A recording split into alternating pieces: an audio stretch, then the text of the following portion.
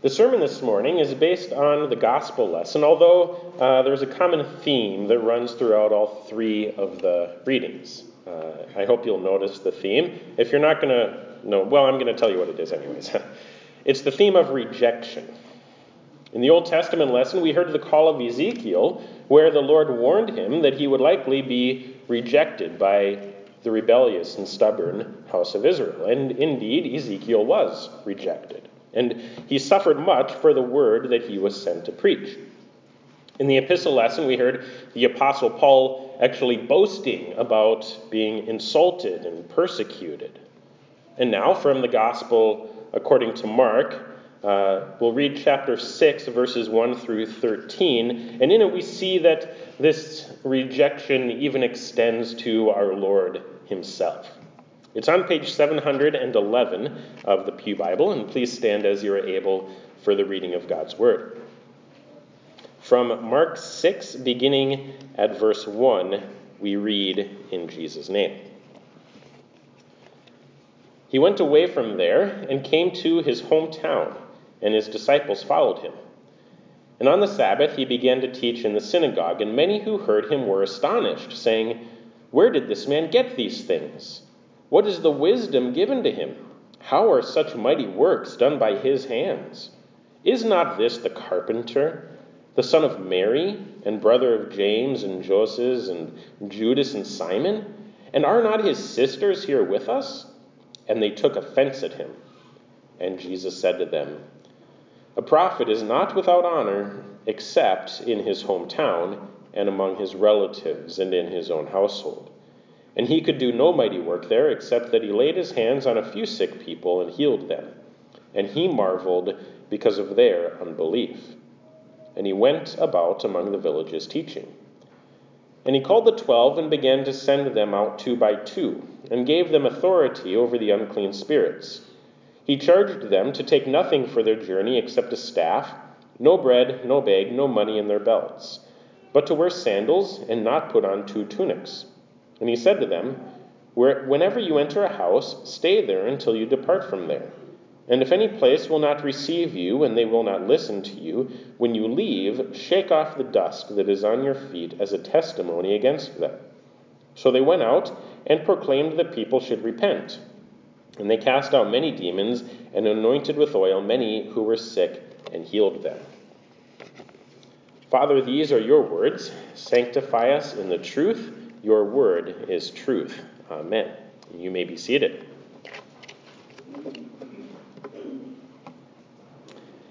Grace, mercy, and peace to you from God our Father and our Lord Jesus Christ.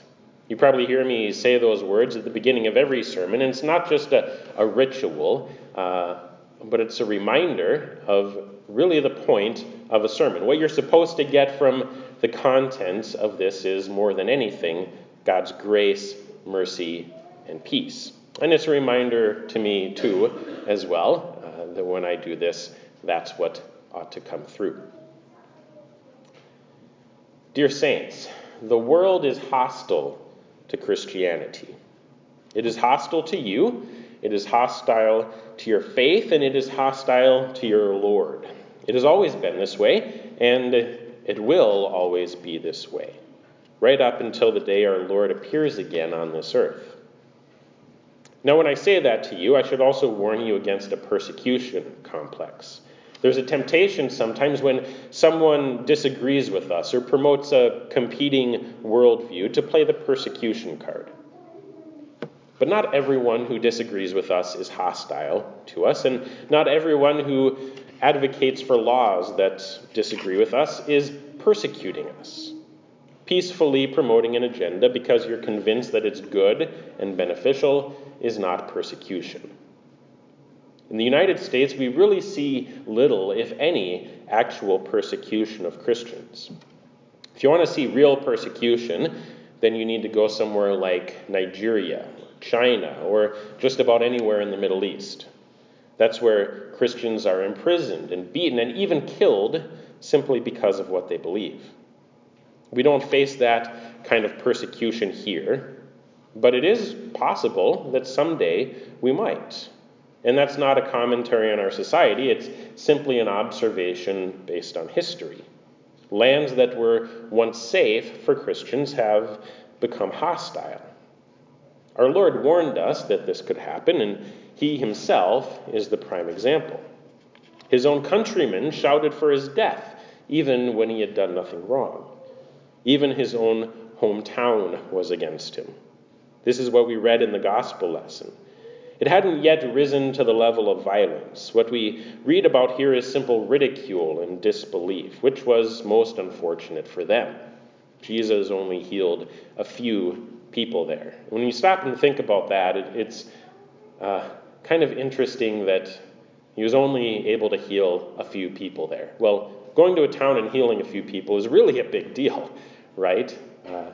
But it ends up being marvelous that only a few people there are healed. And instead of them marveling at Jesus' wonders, he's actually the one that is amazed at them for their unbelief.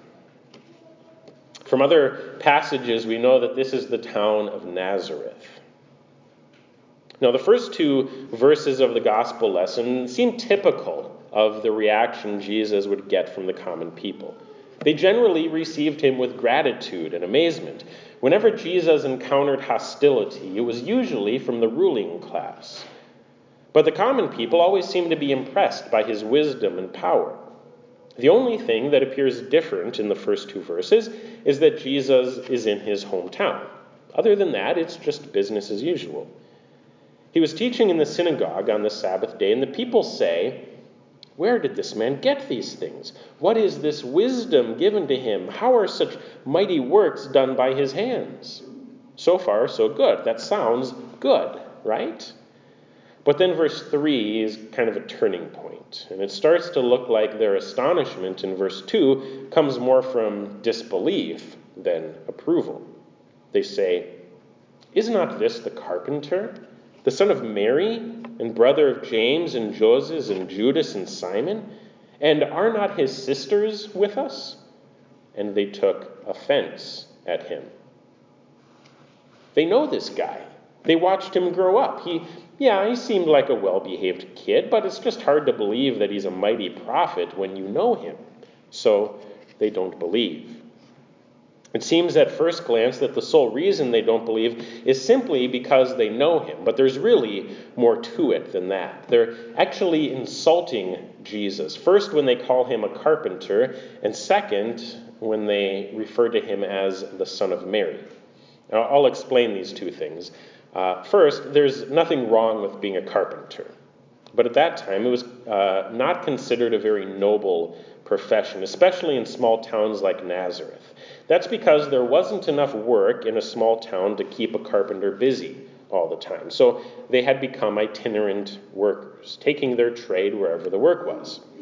That meant the carpenters would often have to leave their families at home while they disappeared for long stretches of time. And this wasn't really seen as a good thing to do for your family.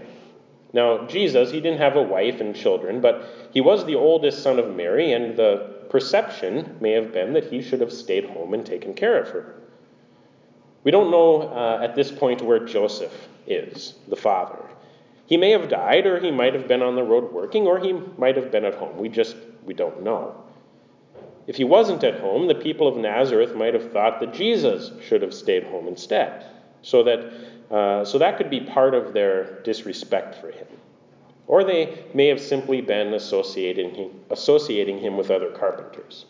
Either way, their identification of Jesus as a carpenter was not done in appreciation for the trade. And then their dishonor becomes even more pronounced when they refer to Jesus as the son of Mary. Now, this sounds fine to us. Jesus is the son of Mary. But it was typical in the ancient world, especially among the Jews, to refer to a person by his father's name, even if that father was deceased. Jesus' full legal name would have been Jesus of Nazareth, the son of Joseph. But the people refer to him by his mother's name, and this is actually kind of a shot at him. Apparently, they know that Jesus was conceived out of wedlock and that Joseph isn't Jesus' biological father. By omitting Joseph and referring to Jesus simply as the son of Mary, they're insulting his birth. They're calling him an illegitimate child, and they simply cannot believe that such a child would grow up to be a mighty prophet. They know that Joseph isn't Jesus' biological father, so they assume that Mary and some other guy must have had a sinful encounter, and they think that's where Jesus came from. They think, then, that they know better than all those gullible folks in other towns. Maybe those people in Cana and Capernaum and Nain are falling for this prophet thing, but we're not going to buy it. We know where this guy really came from. They think they know the rest of the story when they really don't. They're missing, of course, the whole thing about the virgin birth. So they took offense at him. In Greek, the word for this is scandalizo. It's apparently where we get our English word scandal from. The people were scandalized by Jesus. And I kind of like this translation better than the one that says they took offense at him. For one thing, it's more literal to the original grammar. The verb is passive. It's not like the people decided to take offense at Jesus. It's really something that happens to them because of Jesus' origin. And the word scandalize is a little bit stronger than the word offend. The word offend has actually gotten, kind of cheap. We use it when we're just insulted by something, or even when we just disagree with something someone says. So when someone says something that disagrees with our sensibilities, we might say that we're offended by that. Or when you're at a restaurant and the person in the booth next to you is just cursing up a storm, we call that offensive language. And that's fine. If something bothers you, it's okay to say that you're offended, because that's how we use the word. But the people at the synagogue in Nazareth were more than just bothered by something Jesus said. They weren't just put off by him. They were scandalized. The Greek word at least means to cause to stumble, or even to cause to sin. So if something scandalizes you in the biblical sense of the word, it means that it actually causes you to sin or fall into disbelief. The vulgar person in the booth next to you probably doesn't cause that kind of scandal. But in Nazareth, the stuff about Jesus being a carpenter and being conceived out of wedlock caused the people to stumble and reject him. And it was because they knew Jesus, and they knew where he came from, or at least they thought they knew where he came from. They stumbled, especially over the appearance that he was an illegitimate child.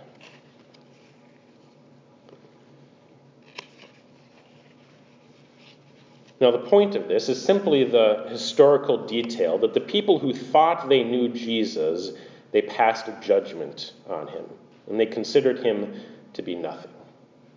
But in fact, what looked like weakness to them, being conceived and born out of wedlock, was actually the power of God, the virgin birth. They assumed it was some kind of moral deficiency, when in fact it was a holy and righteous miracle of the Holy Spirit. Jesus' strength appeared as weakness to them. And this is a theme that will continue with Jesus. And it's seen most clearly at the cross, when what appears to be weakness, his condemnation and death, is really the power of God, the salvation of the world. By outward appearances, Jesus was born an illegitimate child and died a felon. And this, glory to God, is how he chooses to work in this sinful and fallen world. He chooses to work through circumstances and people who appear weak and rejected. And the prime example of this, of course, is the cross. But it's also something that we see in the lives of the prophets and apostles. In the Old Testament lesson, we heard the call of Ezekiel. God told him beforehand that the house of Israel is a rebellious house, and they might not listen. And they didn't.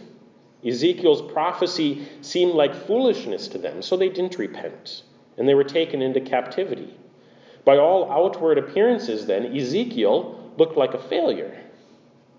And in the midst of this, he endured much personal suffering. And this was actually quite typical of the prophets. It was the prophetic pattern. And then in the second part of the gospel lesson, the part where Jesus sends the 12 disciples out, he has to give them instructions of what to do when they are rejected. Even though he gave them authority to cast out demons and heal the sick, they would still face rejection in many places. In many of the places they went, it went really, really well. In other places, it went poorly. And this became even more pronounced after Jesus' crucifixion, resurrection, and ascension, when the apostles were sent out all over the world preaching the gospel. Many people believed and were saved, but the apostles also faced opposition, severe opposition. The vast majority of them were arrested, beaten, and killed. Their lives were not the picture of success and happiness. The Apostle Paul spoke of this in the epistle lesson. He was extremely successful as a missionary, successful in terms of the number of people who believed because of his preaching. But he also suffered much, and he faced extreme opposition. So he says, "For the sake of Christ, then, I am content with weaknesses, insults, hardships, persecutions, and calamities. For when I am weak, then I am strong. When I am weak, then I am strong." Sounds backward, doesn't it? But it seems to be the way God works. Even today, in places where Christianity is legal and held in fairly high regard, it's not growing very much, if at all. But in parts of Asia and Africa and in the Middle East, areas where Christianity is often persecuted and sometimes even illegal, that is where the gospel is spreading. And who knows? Maybe if Christianity continues to lose credibility in the Western world, it'll start growing again here. It sounds odd. Our natural reaction to ridicule is to stand up for ourselves and fight against it.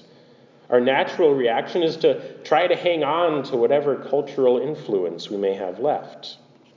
And if we're convinced that our influence will have a positive impact on society, then that's not such a bad thing. We should want to have a positive impact.